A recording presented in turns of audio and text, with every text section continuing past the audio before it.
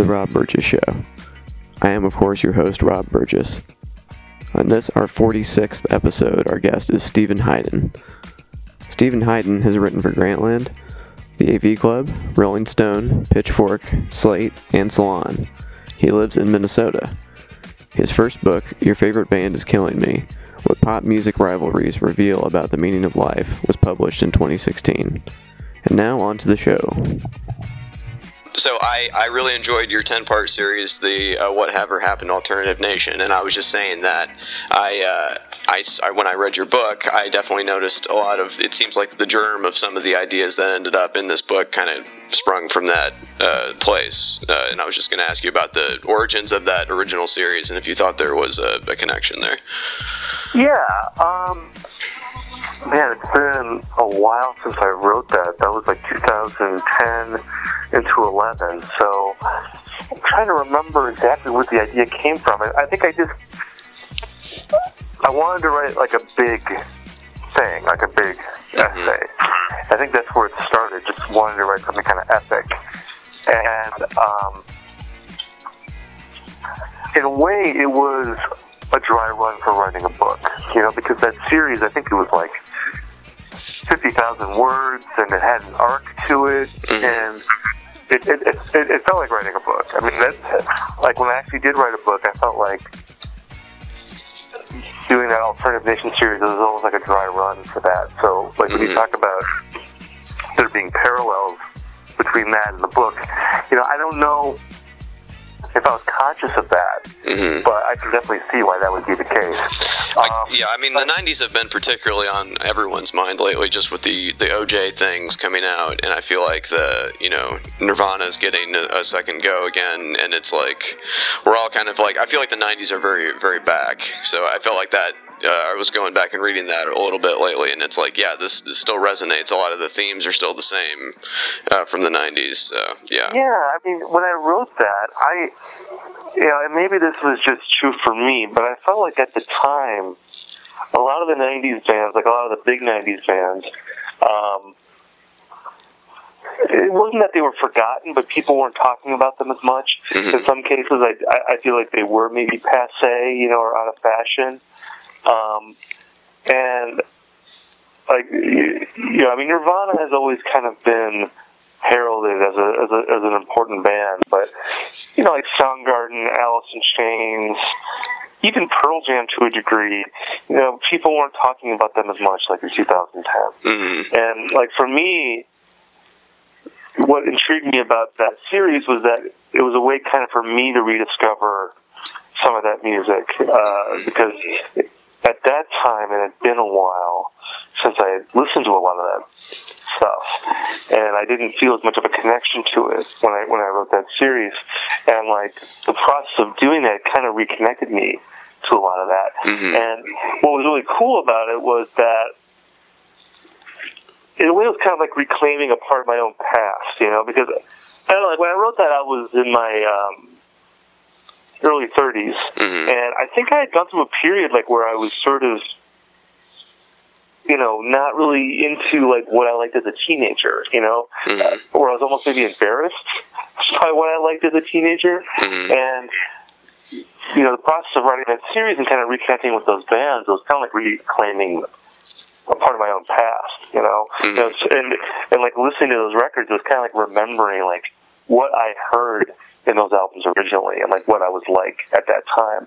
So it was like a process of discovering those bands, but it was also kind of like a process of self-discovery in a way, that made it, I think, it's like the people that like that series, I think, they like the discussion of the bands, but I think there's also something else about, what maybe that era signified for certain people, I wrote about my personal experience with that, and I think maybe people related to like what I went through. Like I don't think I was unique. I think my experience maybe was universal in some respect, at least in a way that other people could relate to. Oh, yeah, absolutely.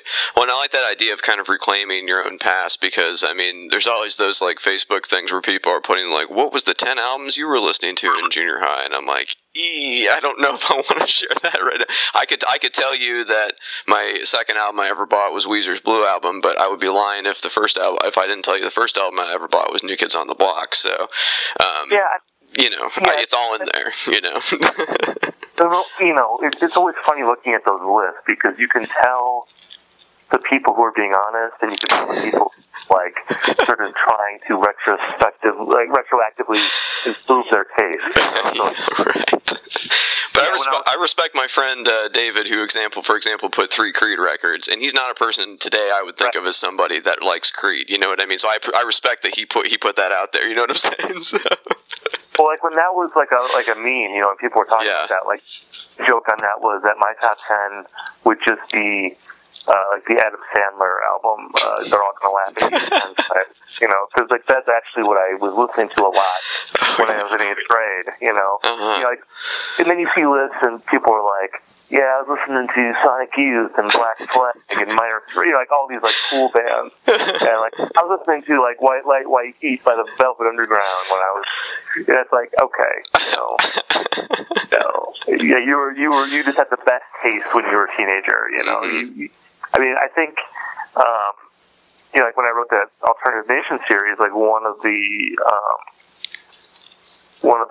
installments is on the band Live, who I loved when I was 17. Like they had that album Throwing Copper. Sure. Came out in 1985. Like I loved that album. Mm-hmm. I don't think I've listened to that album. I mean, I listened to that album when I wrote that series, but I haven't really listened to it since. And it's easy to make fun of that band now. It's a pretty corny band. And, Ed Kowalczyk, the lead singer, he's like this bald guy with his shirt on. Lightning crashes, the placenta falls to the floor, all that stuff. I mean, they're a terrible band, but like, it was kind of fun, like when I was writing that series, to listen to that album and remember a time in my life when that was a huge part of my life, when I loved that record. And it wasn't about sort of arguing now that album is great. It was about trying to understand, like, what did I see in that album at a certain time in my life? What did millions of other people see? Because that album sold like 7 million copies. Or something like that. It was a huge record.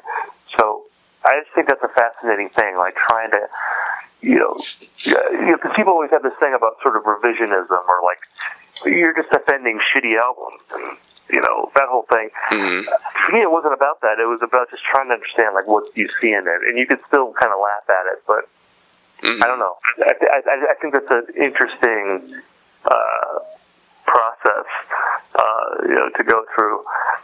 That's one of the ugliest album covers, too, by the way. It really is. I had it also on CD. It was pretty weird. And, like, what's so weird, too, is that, like, I like that album so much that I actually bought a T-shirt, because I saw play live on concert, and I bought a Throwing Copper T-shirt that had that album cover on it, and I think like the color of the shirt was the same kind of color of the album cover, so it was like this sort of muddy green brown, and then had the album, and this was a garish album cover. It's like, why did I buy this shirt? Right. It's the ugliest shirt ever. I kind of wish I still had it. It'd be amazing to see this shirt now, but I just remember it being so ugly. But I bought it because I liked Live in 1995. Right, but I mean, without that, you wouldn't be the person you are today, and you have to take the good with the bad, as even when you look back and try to think, maybe, was I listening to the coolest music? Probably not, because I think for certain people, I don't know where did you grow up in a high school that was big or small? My class had like 400 people, so okay. I guess that's on the. Is that big? I guess so. I had 100, but I know that's small, okay. So I don't know. Okay. Anyway, I'm just saying, I grew up in a very small town, and I went to a very small high school. So even if there was things I wasn't necessarily into, just through osmosis, you're going to get some Limp Bizkit. Some people are going to be listening to some ICP. It's just going to be out there. It's just going to be happening. So, I mean, me, a person that loves music, is not going to not hear that, you know what I mean? Even if I wouldn't seek it out, you know what I mean? And that was a part of my growing up, you know? So, maybe you can avoid, I'm just saying, maybe you can avoid that more in a larger high school. I don't know, but... Yeah, I mean, like when I wrote that series, I feel like, I mean, it's so weird to talk about this. I mean, like it's a distant past. I mean, but it was kind of a long time ago that I wrote that. Mm-hmm. I mean, that was still like when kind of indie rock was zeitgeisty, you know, like there were bands like Animal Collective and Grizzly Bear and all those bands like were pretty big at the time. So there was sort of an idea of like what indie rock was, and like alternative rock in the 90s, it really wasn't part of that lineage. You know, like people kind of like the sort of pitchfork idea of what indie rock is, like, you know, it's kind of disdainful of what 90s alt rock was, you know, which, you know, and a reason why for that disdain is that alt rock totally devolved into this like ugly sounding post-grunge kind of mush by the end of the decade, where you had like Stained and you know, and then Creed and the Nickelbacks and all that stuff. I think, you know, that's what that music turned into. So like when I wrote that series, it did seem kind of fresh to remind people that, you know, like when grunge was new, it really did seem revolutionary. Like for me, like as a 13, 14-year-old kid getting into those bands, like it really did feel like, wow, this is like important. This is like, I really did think it was changing the world, you know, like, and it seems kind of silly to say that out loud. Like I'm slightly embarrassed even now to say that, but like, that's how I felt at the time, and there were a lot of people that felt that way. And, you know, you can look at it and say, like, well, grunge was a marketing scheme, you know, created by record labels to sell mainstream rock bands to 14-year-old kids like me, you know, which is true. But there is something to be said for the belief, you know, even if it is marketing. If people actually believe that something is changing the world, in some respect it is, you know, and that belief has power. And I don't know, I think that there's value sometimes in, like, not looking at things with the benefit of hindsight, but of trying to kind of recover the sort of naivete that you had at the time, like when you first heard something, you know, and you didn't have sort of the benefit of cynicism, you know, or like this sort of all-knowing, you know, sort of veneer, you know, of cool and remove and all that stuff. Right. And I don't know, like for me, like in music writing, that's always been kind of a goal of mine in writing about music, because I feel like in rock criticism, there's always been this sort of, I don't know, critics often take this sort of like, I don't want to say ivory tower, that's sort of a cliche, but like this sort of thing, like where I can't be bothered with emotions, you know, or I can't be bothered with sort of hyperbole or passion, or this thing where I'm actually going to believe in something, like where you hold yourself at a remove from actually being affected by something. Like there's a lot of music writing like that, and I've always kind of rejected that. Like I didn't like that kind of writing. Like I kind of like writing where someone is willing to go out on a limb and risk embarrassing themselves, you know, because they're so out there. And in a way, they're being earnest about how they feel about something, even if it's really easy to make fun of someone like that. Right. You know? Because I think if you can do that right, I think that's the kind of the truest and honest type of criticism that you can read. Like that, at least that's what I respond to. No, me too, absolutely. Yeah. And you kind of touched on this a little bit before, but you know, the more personal you do make something, the more universal it actually turns out to be. Right. You know, I haven't lived your life. I don't know what it's like to be you, but when I read your writing, I understand what you mean, because the things you talk about, I can relate to the small things in your life that, you know what I mean? Like, right. like I'm not you, but I get it, you know what I mean? So. Exactly. I mean, you know, and that's, you know, if you talk about the songs that people respond to, the films that people respond to, it's exactly what you're talking about, like where someone has delved into the minutia of their life, and, you know, it might seem so specific to one person, but it's that weird thing, like where the more specific you get, the more universal it is. Because, you know, the thing is that, like, when people hear a song, you know, they're really only kind of pulling out maybe a lyric or two that kind of hit the chord. You know, like, yeah, I'm trying to think of a good example of this. I mean, there's so many examples, but like, I mean, I feel like this is true for Dylan songs a lot. You know, because like Dylan songs aren't necessarily like a straight narrative. It's usually about like a collection of images or phrases that are really indelible and kind of stick in your mind. And you really only need about one or two of those that people really respond to, and then they'll take those lyrics and they'll make the rest of the song about that. And like they'll somehow shape-shift the song. So, you know, any reference that you make in there, even if it's, you know, doesn't really apply to you, you'll make it apply to you because of that one line that really kind of spoke to you. Well, I mean, let's get right down to it. Probably the best example of that, it has to be Born in the USA, right?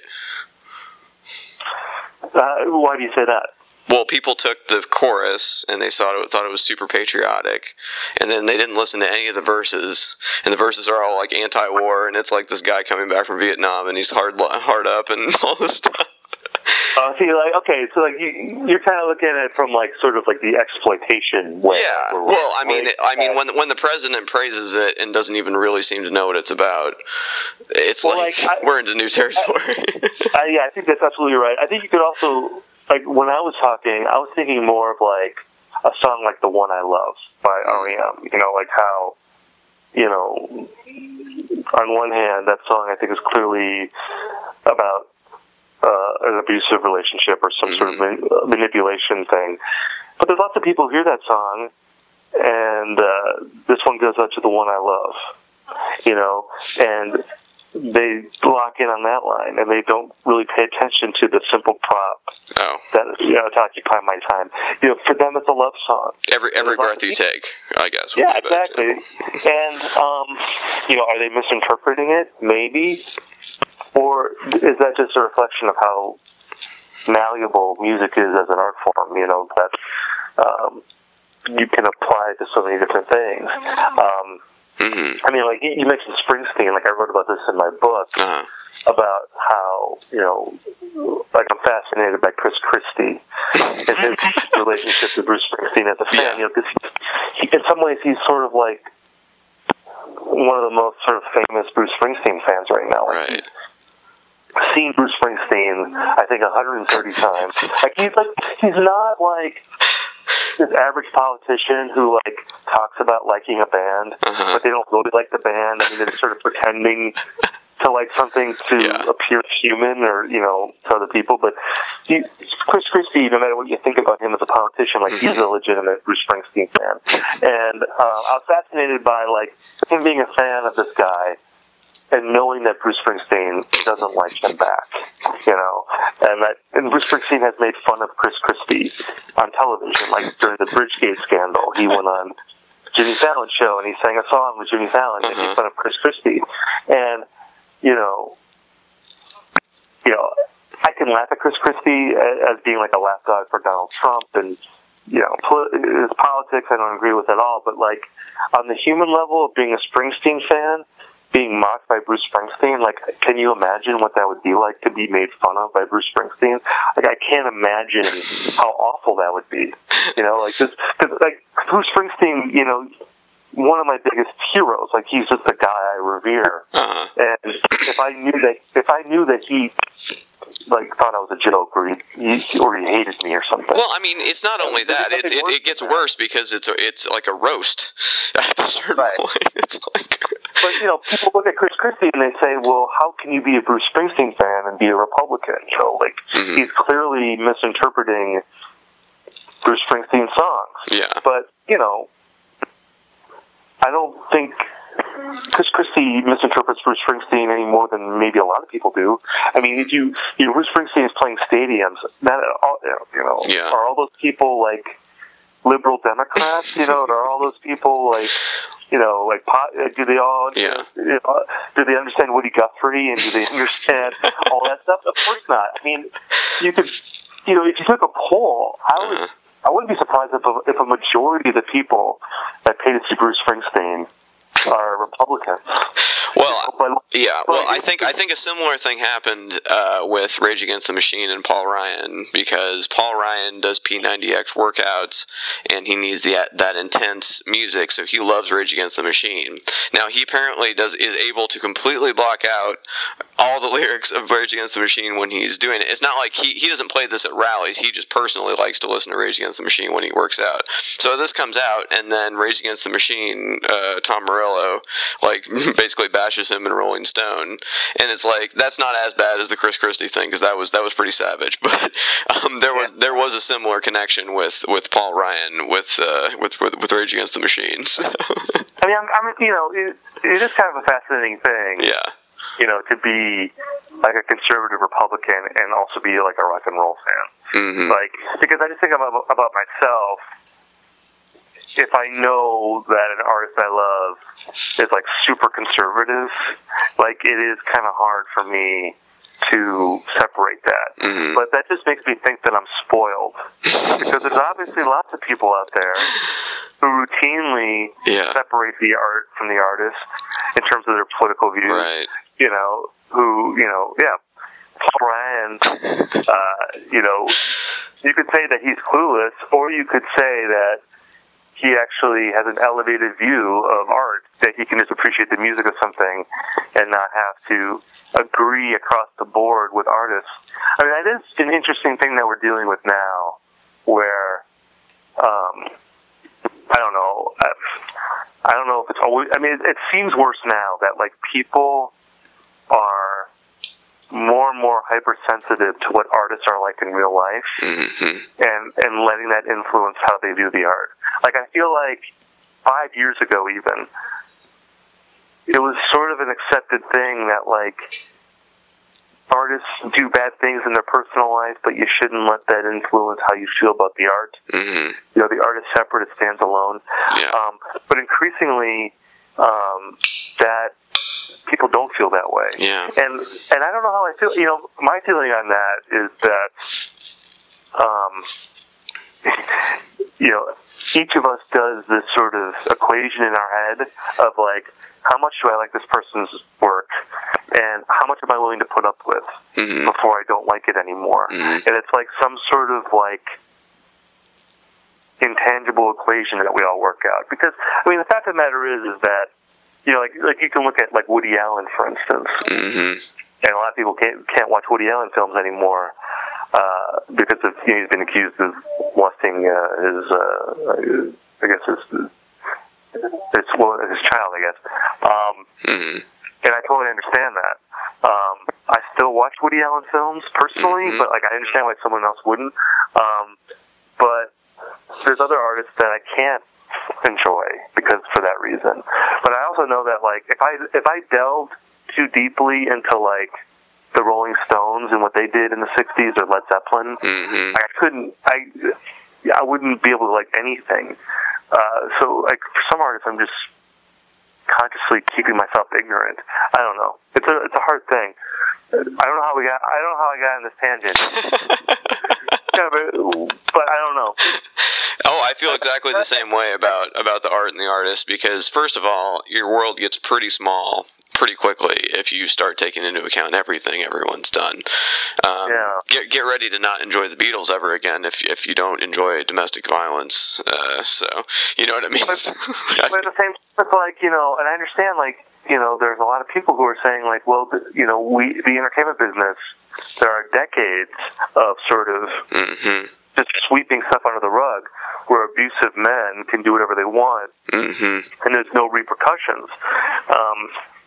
And I understand, and you know, Bill Cosby was the game changer there, because Bill Bill Cosby for years, sort of rumored that women were accusing him of things, but like people never took it seriously. Yeah. And finally they did, and all of a sudden, Bill Cosby is like a monster. You know, like, and no one likes Bill Cosby anymore. But once you have Cosby, then why are you going to let other people off the hook?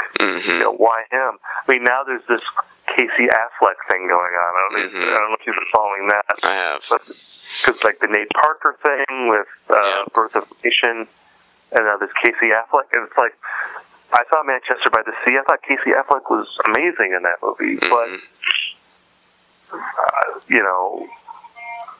I don't know. Do I need to read court documents to measure his guilt? No. Yeah, what's the responsibility of the audience here? It's so murky with some of this stuff. Whether someone is guilty or not, or what exactly it is that they did, and like, what are and what is it a zero tolerance policy, or are there degrees of crimes where if you cross this line, then your art is terrible and I can't enjoy it anymore. Yeah. But if you stay on this other side, your art is acceptable. I can keep enjoying it. It's a really difficult thing. I don't know. It's Well, I mean, it does. I love that Gary Glitter song, "Rock and Roll Part 2" and Part 1, frankly too. But I cannot listen to that song and not. There's a big red flashing light in my head that says "child molester, child molester" the whole time that song's playing, and I love that song. I love that song. I love listening to that song. But that is like, it's hard to get over. It's hard to get past with some people. I'm with you, man. I'm all the way. I've written about this before. It's you have to separate the art from the artist. You just have to. But like the thing is that like I don't feel that way 100%. I don't know how it's possible to feel one way. There's some people who say, we have to allow for it to be a possibility. I think some people are very zero tolerance. I mean, what I think is true, and people maybe don't want to say this, is that there are some artists who people love so much that they're willing to put up with more in order, before they would, forsake them. Well, there's other people. It's like Chris Brown. It's like, well, Chris Brown, he's obviously a piece of garbage. I don't care. His music is nowhere near good enough to justify what he did to, what he's done to Rihanna and all that. Although for a lot of people, it is. Like, he's actually done pretty well, even though he had a horrible scandal. But, like, Michael Jackson, like, I love Michael Jackson. He's one of the greatest singers ever, as far as I'm concerned. I love his music. And he's probably a monster. Like, how can I justify that? I would argue he's a monster and a victim. I would argue that. But like, does that mitigate what he did? No, but I'm not thinking he had the healthiest upbringing. Well, but like, who does? You are. Very few people who are like, oh yeah, it was great life led him to this path of molestation. I mean, it's tough though. It's like, yeah, it is tough. I'm not going to say it's not tough, but like, yeah, he's a monster, but like, holy shit, like, don't stop till you get enough. It's like, that's an amazing song, Yeah. It's such a cheap thing. I mean, to say it out loud, but I feel like it's obviously what people do. Or Roman Polanski. Roman Polanski, like, I rewatched Rosemary's Baby recently. Yeah. That's like one of the greatest movies ever made. Like, that movie is incredible. But like, Roman Polanski, probably raped a 14-year-old girl in a hot tub. Like, how awful is that? But he also made Chinatown. I love Chinatown. It's like, I don't know. Hey, even Charles Manson wrote not a Beatles song, Beach Boys song. So. Yeah, well, Wilson rewrote it though pretty extensively. But, sure. I'm just saying it. Not that that's any comparison, but I'm just saying, like, it. You have to go. I mean, go back through history. George Washington owned slaves. So yeah, it gets deep. Yeah, it's crazy, but this is going to continue to be an issue. I mean, it's probably going to get worse. Yeah. And I don't mean to use the word worse. It's going to become kind of more. I mean, things do not go away now. Yeah. That's another Bill Cosby thing. Like there's no, there used to be this thing like where, and you can see this with Casey Affleck now, where he's not really talking about it, and I think there's this idea that, well, if we don't talk about it, it'll eventually go away. Mm-hmm. And so far it's working, but it never really kind of goes away. There's always this kind of low hum in the background, right. And you never know when it's going to bubble up again. So I don't know. I mean, it's such a weird thing. I mean, and there's always time to find out about new horrible things, you know what I mean? Yeah. Like, even if you don't know something before, it can still be unacceptable, but you may not just know it yet. Like, what was that movie with Marlon Brando where he, like, raped a woman on screen or whatever? Well, The Last Tango in Paris. And that's another thing, like, where it's like, Can you? I've never seen it, but can you watch it? I don't know if I ever should now. Well, there's this thing though, like where because like Maria Schneider said that she felt like she was raped, because there's this scene like where he basically they're having anal sex with like a stick of butter. It's like a famous scene in the movie, and like she didn't know that was going to happen apparently, and so she said later, the actress in the scene said that she felt like she was raped. But then, I mean, I've read various things about this, about sort of consent, and it's unclear if she technically was raped. Because to say that you feel like you were raped does not mean that you were raped. I mean, I feel uncomfortable discussing this because I feel like I don't know enough. But well, that's the thing. We're always getting more educated on this every day. I know that it's not black and white, that situation. But I don't know. I mean... Well, my only point was that things can come out all the time. Like, I didn't know that before, and then suddenly that was in the news, and I was like, oh, boy, I didn't know that. Well, the other thing about this, too, that's kind of weird is that, like, there's incentive in the attention economy to perpetuate these things sometimes, like where...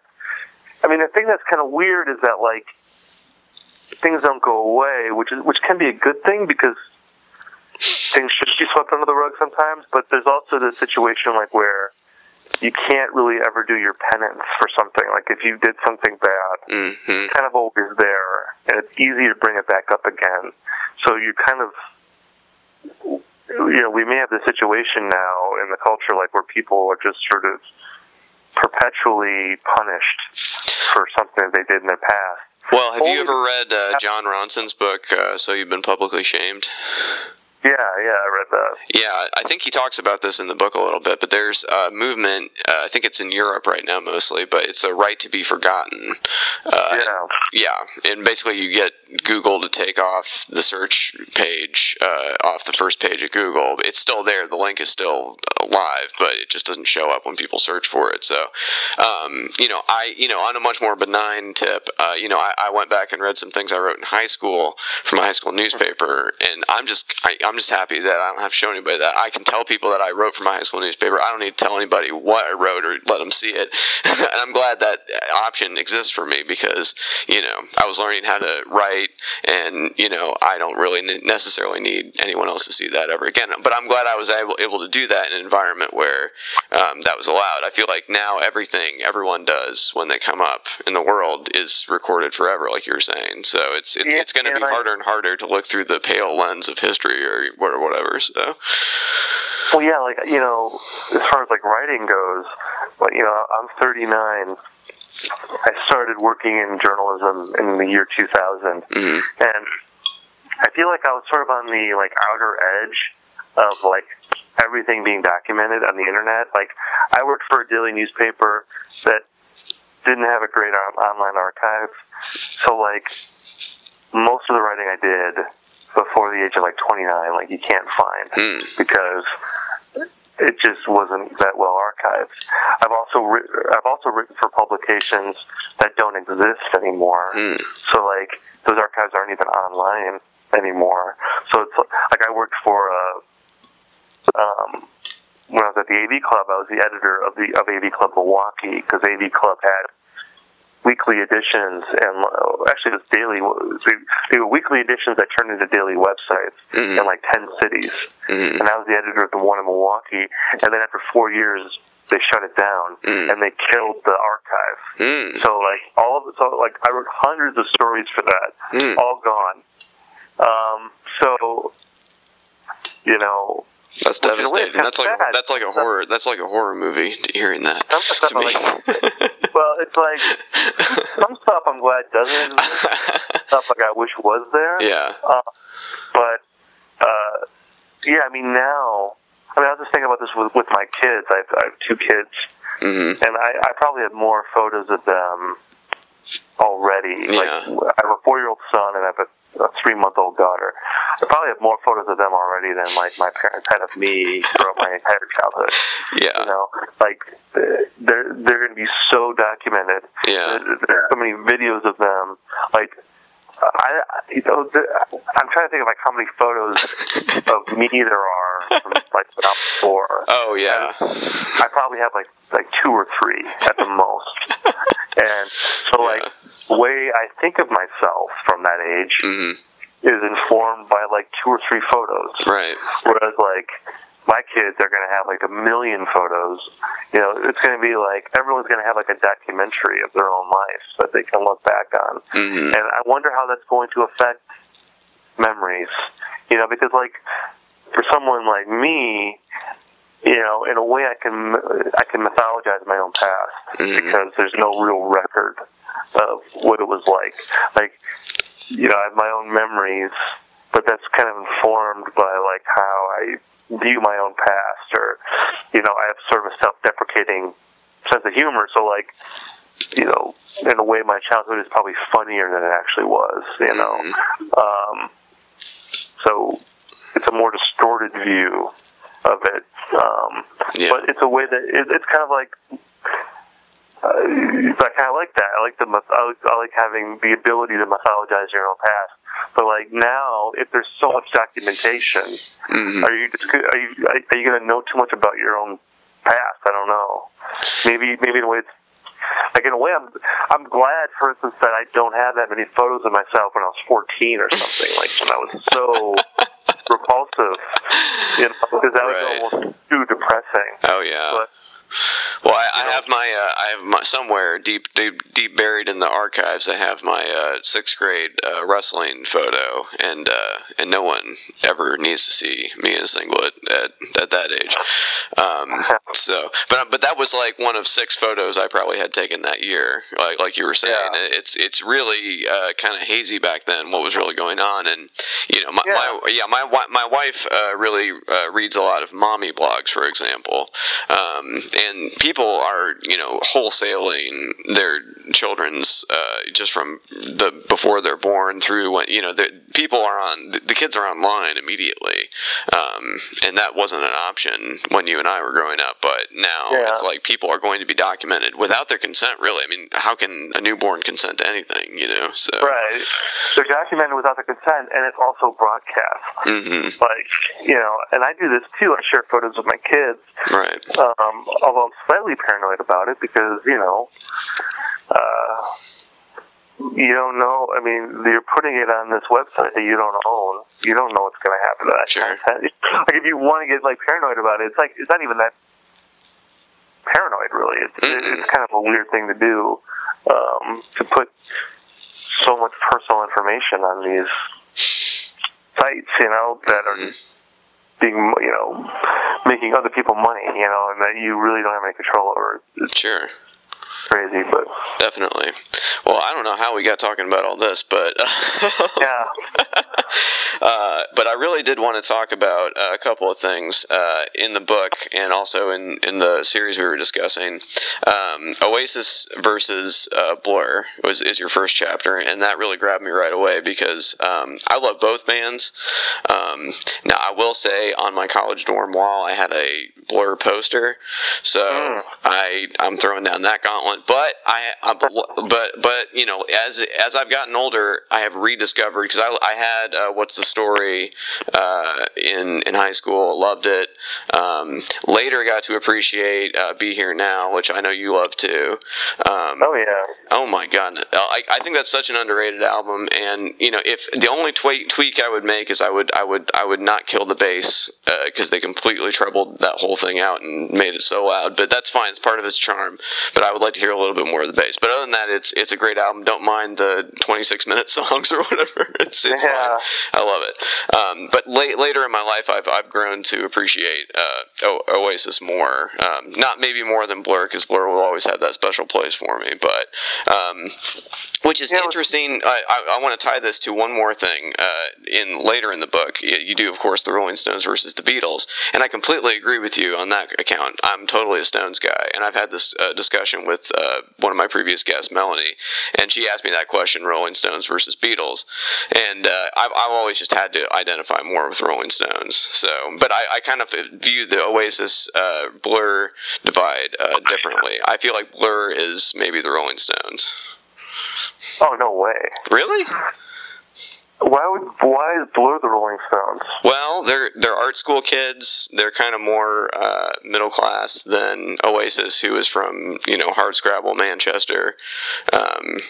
So, you know, like they're the actual, like the Beatles are Oasis. Well, actually, I mean, Oasis is the Beatles and the Rolling Stones, and like Blur is like the Kinks. Okay, fair enough. Okay. So, and I love the Kinks. I'm not disparaging the Kinks, but like, I mean, but Oasis is the Stones because they're rock and roll. But they have a very Beatles. You can't deny the Beatles connection in Oasis. Come on now. Of course not. Of course, they're the Beatles and the Stones. But like, and I don't know. Oh yeah. Really? Oh yeah. Because Oasis is like way bigger than Blur anyway. I mean, like, they're way more important than Blur. I mean, I don't even think that's really even a debate. But you could argue that Blur is like. I rate this in the book. I think they're more consistent. They're more adventurous. They probably have like a better kind of more rounded discography. But like, who gives a shit? It doesn't matter. Like Oasis songs are like way, like come on. Like there's no Blur song that's comparable to like Live Forever, Wonderwall, Don't Look Back in Anger. These sort of like stadium-sized anthems. You mean like the Beatles? but come on, like that early 70s, you know, Exile on Main Street, Sticky Fingers, doing lots of drugs. Okay, fair enough. I'll give you the drugs. I mean, like, come on, like, there's Blur has a fey British thing to them that like is not. It's just not. It does not fit with the Stones aesthetic. Like, there's nothing earthy about Blur. There's nothing like, you know, they're not like. They're way more musically adventurous. There's no swagger to Blur. You know, they don't have that swagger. They have that rock and rollness. You know, like that Oasis does. Oasis. I mean, come on. Like Oasis clearly is the more rock and roll band. And I mean, you can love Blur, but like they're not as rock and roll as Oasis is. And like Rolling Stones epitomize that sort of decadent rock and roll thing. So yeah, I would say Oasis is the Beatles and the Stones. Okay. And Blur is like the Kinks, or maybe like maybe the Kinks are even too big for Blur. Maybe they're more like, I don't know. They're sort of like upscale Herman's Hermits or something. You know? like that's the most withering thing I've ever heard in my entire life. You know. But wow. This was great. My friend went to see Blur at Madison Square Garden. We like a year or two ago, and he was sending me photos of like empty sections of seats at Madison Square Garden. Just to be like, I'm at this show, because he's also an Oasis guy, and he was. I just thought it was hilarious that like he was sending me photos of empty seats. So he thought I would enjoy seeing that. You know, and like really, I don't really it's weird because like I really don't have any animus towards Blur anymore, but like people ask about it all the time, and like it kind of riles me up. I can tell. And then I start like you know, it's not like I sit in my house and I just get pissed at Damon Albarn or anything. So like people ask me about it all the time, and I'm like, well, yeah, I just get riled up, and then I end up. Okay, I get that you didn't like. I get that you didn't like the Good, the Bad, and the Queen. That's understandable. That's fine. I'm not asking. I'm not asking that of you. I'm just saying, the Gorillaz was good, right? And Deltron 3030. I have no opinion because I didn't listen to it. I wow. Don't care about it. Okay. I mean, I know that's not Clint Eastwood, but like, I don't care. Huh. I mean, Damon Albarn, I'm indifferent. I really don't care. If you want to ask me about Beady Eye, though, or Noel Gallagher's Flying Birds, I have lots of opinions about those. I was listening to Beady Eye. Are you familiar with Beady Eye? That's like the. It's the reformed Oasis minus Noel, yeah. Well, it's Liam Gallagher and I guess Jem Archer was in the band, and then. Is Andy Bell in Beady Eye? I think he is. But like, I was listening to Beady Eye the other day, and I was like, this record's pretty good. I'm enjoying Beady Eye. I was like, man, this is definitely advanced Oasis fandom. If I'm listening to Beady Eye in 2018 and enjoying it, but yeah, I don't know. It's funny. Like we were talking about Alternative Nation before, and like. When I was writing that, like a lot of those bands were unfashionable. Like I feel like when I was writing this book just a couple of years ago, that like it was really kind of fashionable to love Blur and to sort of like shit on Oasis. but like even in the last couple of years, that's changed. And maybe it's because of that documentary that came out recently. Yeah, I really want to see that. I haven't seen it yet. I don't know what it is, but like it's kind of cool to like Oasis again. And like I don't know. Maybe I just have a distorted view of this because people want to talk to me about Oasis a lot. So maybe I just hear about it more than the average person. But I feel like there's more Oasis support now than there was maybe even a couple years ago, and that makes me very happy because it did seem like, you know. It was just cooler to, like it was hipper to like Blur, or that it was smarter to like Blur, and to sort of like kind of scoff at Oasis. But I mean, like in America anyway, I mean, Blur does not matter at all. I mean, there's lots of people that they don't. I mean, they don't. They songs too. That's it. They were not a big band in America. Like Oasis was legitimately big in America. Yes, I didn't seek out Oasis. Oasis came to me. I had to seek out Blur. I mean, like if you were a Britpop fan in the '90s, like a lot of people liked Blur more than Oasis because Oasis was on MTV all the time. They were sort of like the Coca-Cola of Britpop bands. You know, like they're everywhere.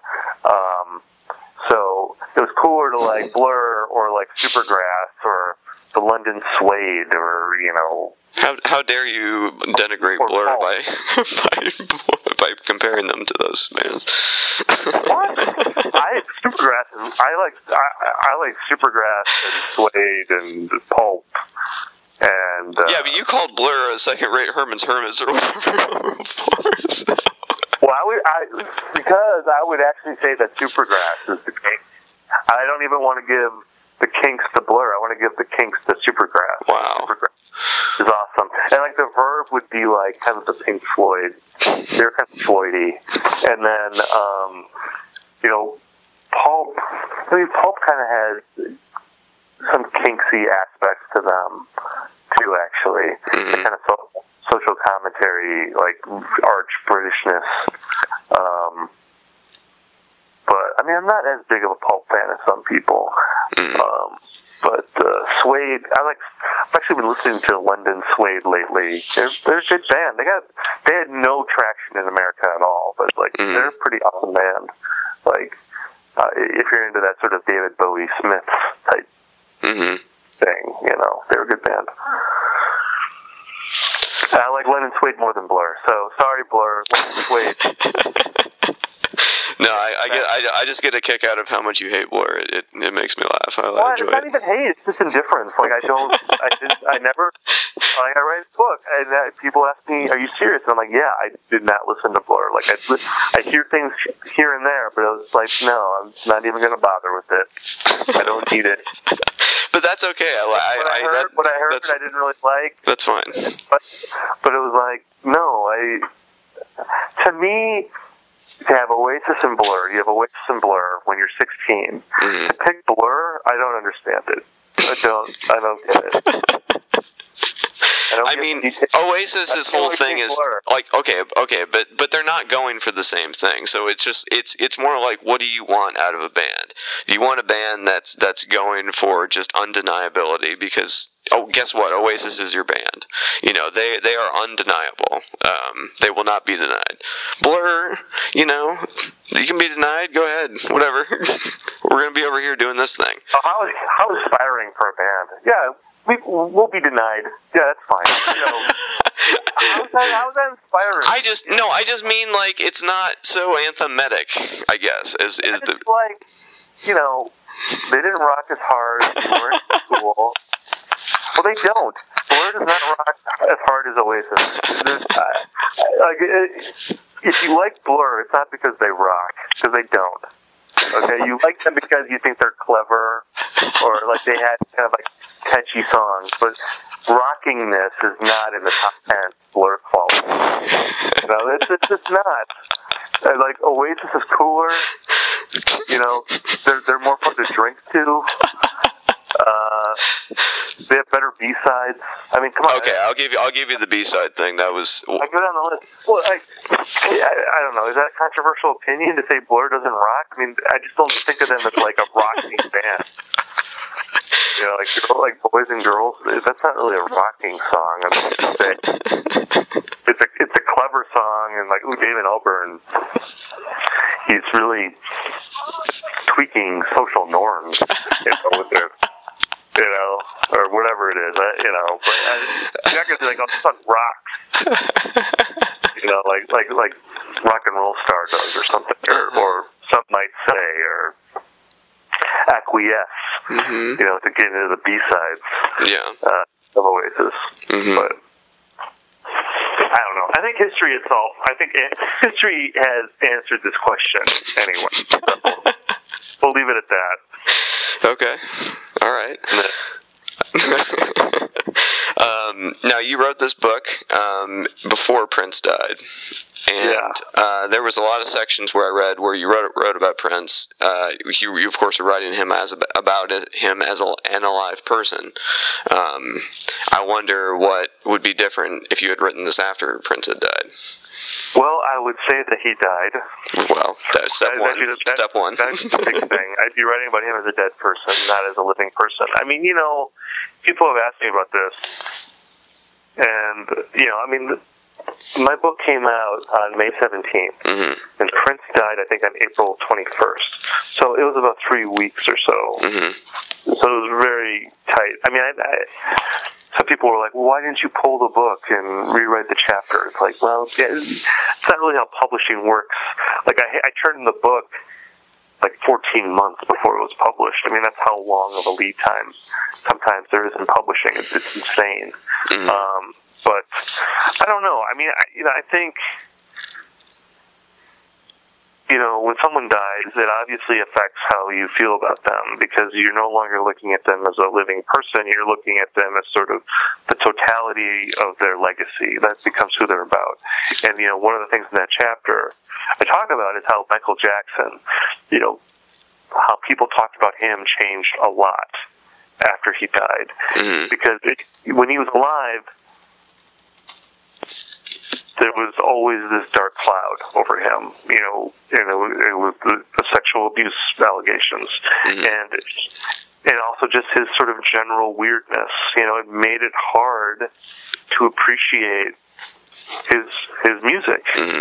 And when he died, the sad thing is that it did sort of liberate a lot of people in terms of their appreciation of him. It became a lot easier to just sort of separate him from his sins. Well, kind of going back to our previous discussion of, like, for example, Woody Allen, if you want to go with that, like, my wife refuses to give any money to Woody Allen, so she won't go see it in a theater, she won't pay for it at a Redbox or wherever you rent movies, she won't buy it, she will see it if it's free, if it's on Netflix or something, or if it comes to us somehow else where we didn't have to pay any money, but she doesn't want to contribute to the lifestyle, which she sees as wrong, and, I think that's kind of a good way to go about it in certain ways, but the person's still alive in that respect. But like you're saying, if the person's no longer with us, it's not really like you're enriching their lifestyle. It's just like you get to, like, kind of step back from it a little bit and be like, okay, what do we have here? I don't have to, like, attach this because this person couldn't be enjoying anything from me enjoying this.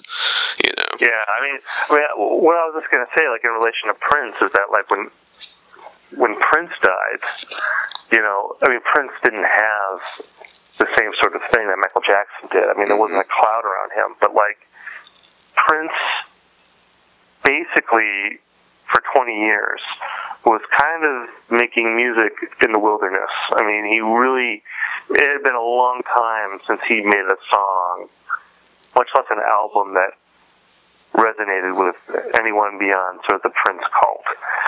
And yet when he died, he did become a contemporary artist again, because, people were reminded of this great body of work that he had, and people talked about him differently. There was a new level of appreciation for him, and when I wrote the chapter, Prince was still alive, so, like, I think, in a way, I wrote about him in a more clear-eyed way than I would have if I had written that after he died. Like, in a way, that chapter, I mean, the shittiness of the timing of that is that, like, there's probably parts of that chapter where I'm being overly harsh to Prince, or it seems like I'm being overly harsh to him. Because, I mean, there's things in there where, the thing about that chapter, it's about the dynamic between Michael Jackson and Prince, and about how in the 80s, there was this thing between where Prince was sort of the upstart, and Michael Jackson was the established brand. And people looked at Prince as being this sort of weirdo, and Michael Jackson as being sort of like the family-friendly star. And 20 years later, like in the 2000s, it flipped, and Prince became more of like a sort of a idealized icon, and Michael Jackson became this sort of ostracized freak. And I just thought that was an interesting sort of flip of that narrative. And in the chapter, I love Michael Jackson and Prince both. Like, I'm huge fans of both. But, like, I was maybe more sympathetic to Michael Jackson, because I do feel like he was so hugely popular in his prime that, like, to be that popular is a really hard thing to be. In a way, I feel like Prince had it easier because it's easier to be the insurgent going against this sort of big brand sometimes than it is to be hugely popular. I mean, just because people turned on Michael Jackson, in a way. But then, there's a line towards the end of that chapter where I talk about, like, who won this rivalry? It's like, well, I guess Prince did because he lived. And of course, he died right after that. So now it's a little bit murkier, maybe, because now they're both these sort of untouchable legends. I mean, there's so many things that are sad about Prince dying at 57. I mean, he did seem like a guy. I don't know if he would have made another great record, because it seemed like his days, at least as like a great pop artist, were well behind him. Of course, you never know. I mean, there was always the possibility that he could have done that, which, it sucks that we lost that possibility. But it seems like that at least he would have performed great concerts for like another 20 years, and that would have been great to see. So, that's a shame. It's one of the many sad things about him dying so young. Right. Well, and I think the difference also between him and Michael Jackson in death now is that we can see Prince more as just merely self-destructive, as just opposed to being destructive, like we view Michael Jackson being. Like he's viewed as more of a villainous person because he did villainous deeds to other people. I don't see that. I was really just a self-crime for Prince. Like he kind of destroyed himself, sadly. See, I don't see it that way. I don't think that the way Prince died is going to really impact. Oh, no, I'm just saying it doesn't have the baggage of Michael Jackson. I think Michael Jackson's demise, it was so protracted and long that I think that's going to be a part of his story. Yeah. In a way that's like that part of Elvis's story. Mm-hmm. You know, like you can see the decline going on. I think with Prince, I don't know if people are going to remember his death or the way he died as much, because I think at least he looked good, you know, like he still seemed vital. And then I think in a way his death seems almost like an accident. Even though there was drug abuse going on, it's not the same, I think, as Michael Jackson, where it almost does, like in the same way that Elvis's story seems like a parable about celebrity. Right. Michael Jackson, I think, has the same thing. Sure. Well, I mean, but you could argue, though, that Prince also has residual effects from trying so hard, because it wasn't it because of his giant leaping kicks that he did on stage. But again, I think that it's because it's not as visible with him. I don't know. I mean, I don't know how this is going to be remembered, but if I had to guess, I don't think that's going to be as big of a part with him, because I think the physical, like, manifestation is important. Like with Elvis, it's like the fat Elvis. Like you can look at him, you can compare a picture of Elvis in 77 to 55, and you can see the difference. And Michael Jackson, you could take a picture of him from 1982 and 2009, and you could see the difference. Like Prince still looked good. You know, there was obviously stuff going on in his personal life that was dark, but I don't know. I think and you could see this already. Like people were talking about his halftime show. You know, like the 10th anniversary of his halftime show. Like, I think when people talk about late stage Prince, they're going to remember that. Or like he was on Saturday Night Live a couple years ago and he did a really good job. Like he still looked good and he still sounded good.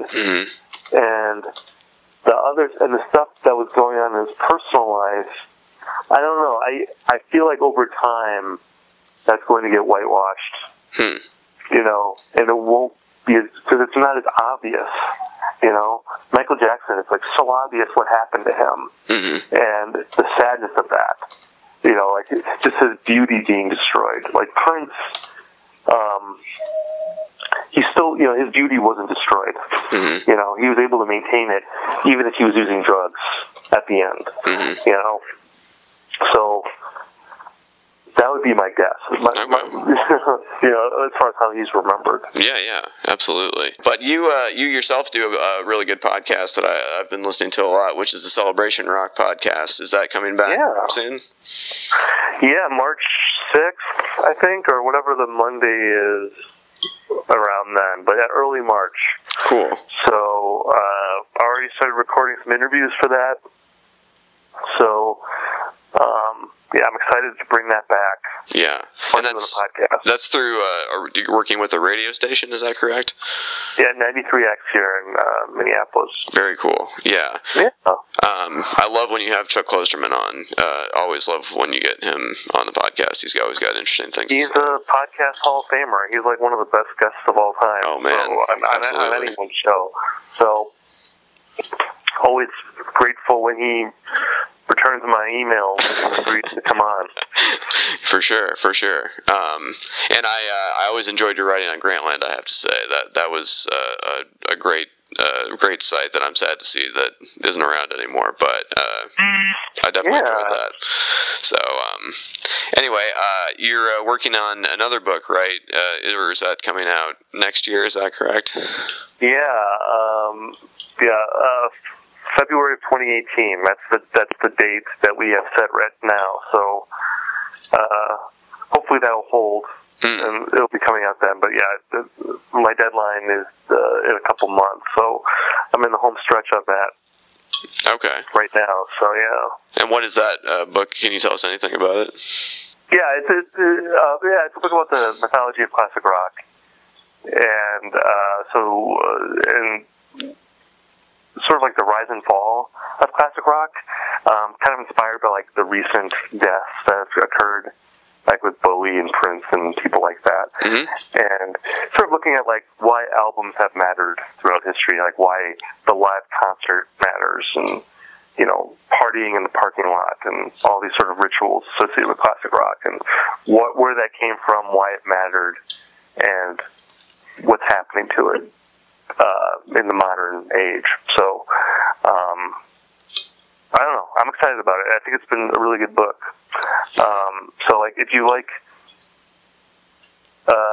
discussions about albums and concerts and all that, and classic rock bands and all that kind of stuff, it will definitely be up your alley. Great. Well, I love this book. I thought it was great. Is there anything else I didn't ask you about that you wanted to get out before we go? I don't think so. Cool. Well, it was a great talk, and thanks so much for doing this, and I'm looking forward to reading whatever you do next. So, all right, man. I appreciate it. I appreciate you inviting me on. Yeah, no problem. But take care of yourself, and I'll talk to you soon. All right, man. Take care. Thanks. Bye-bye.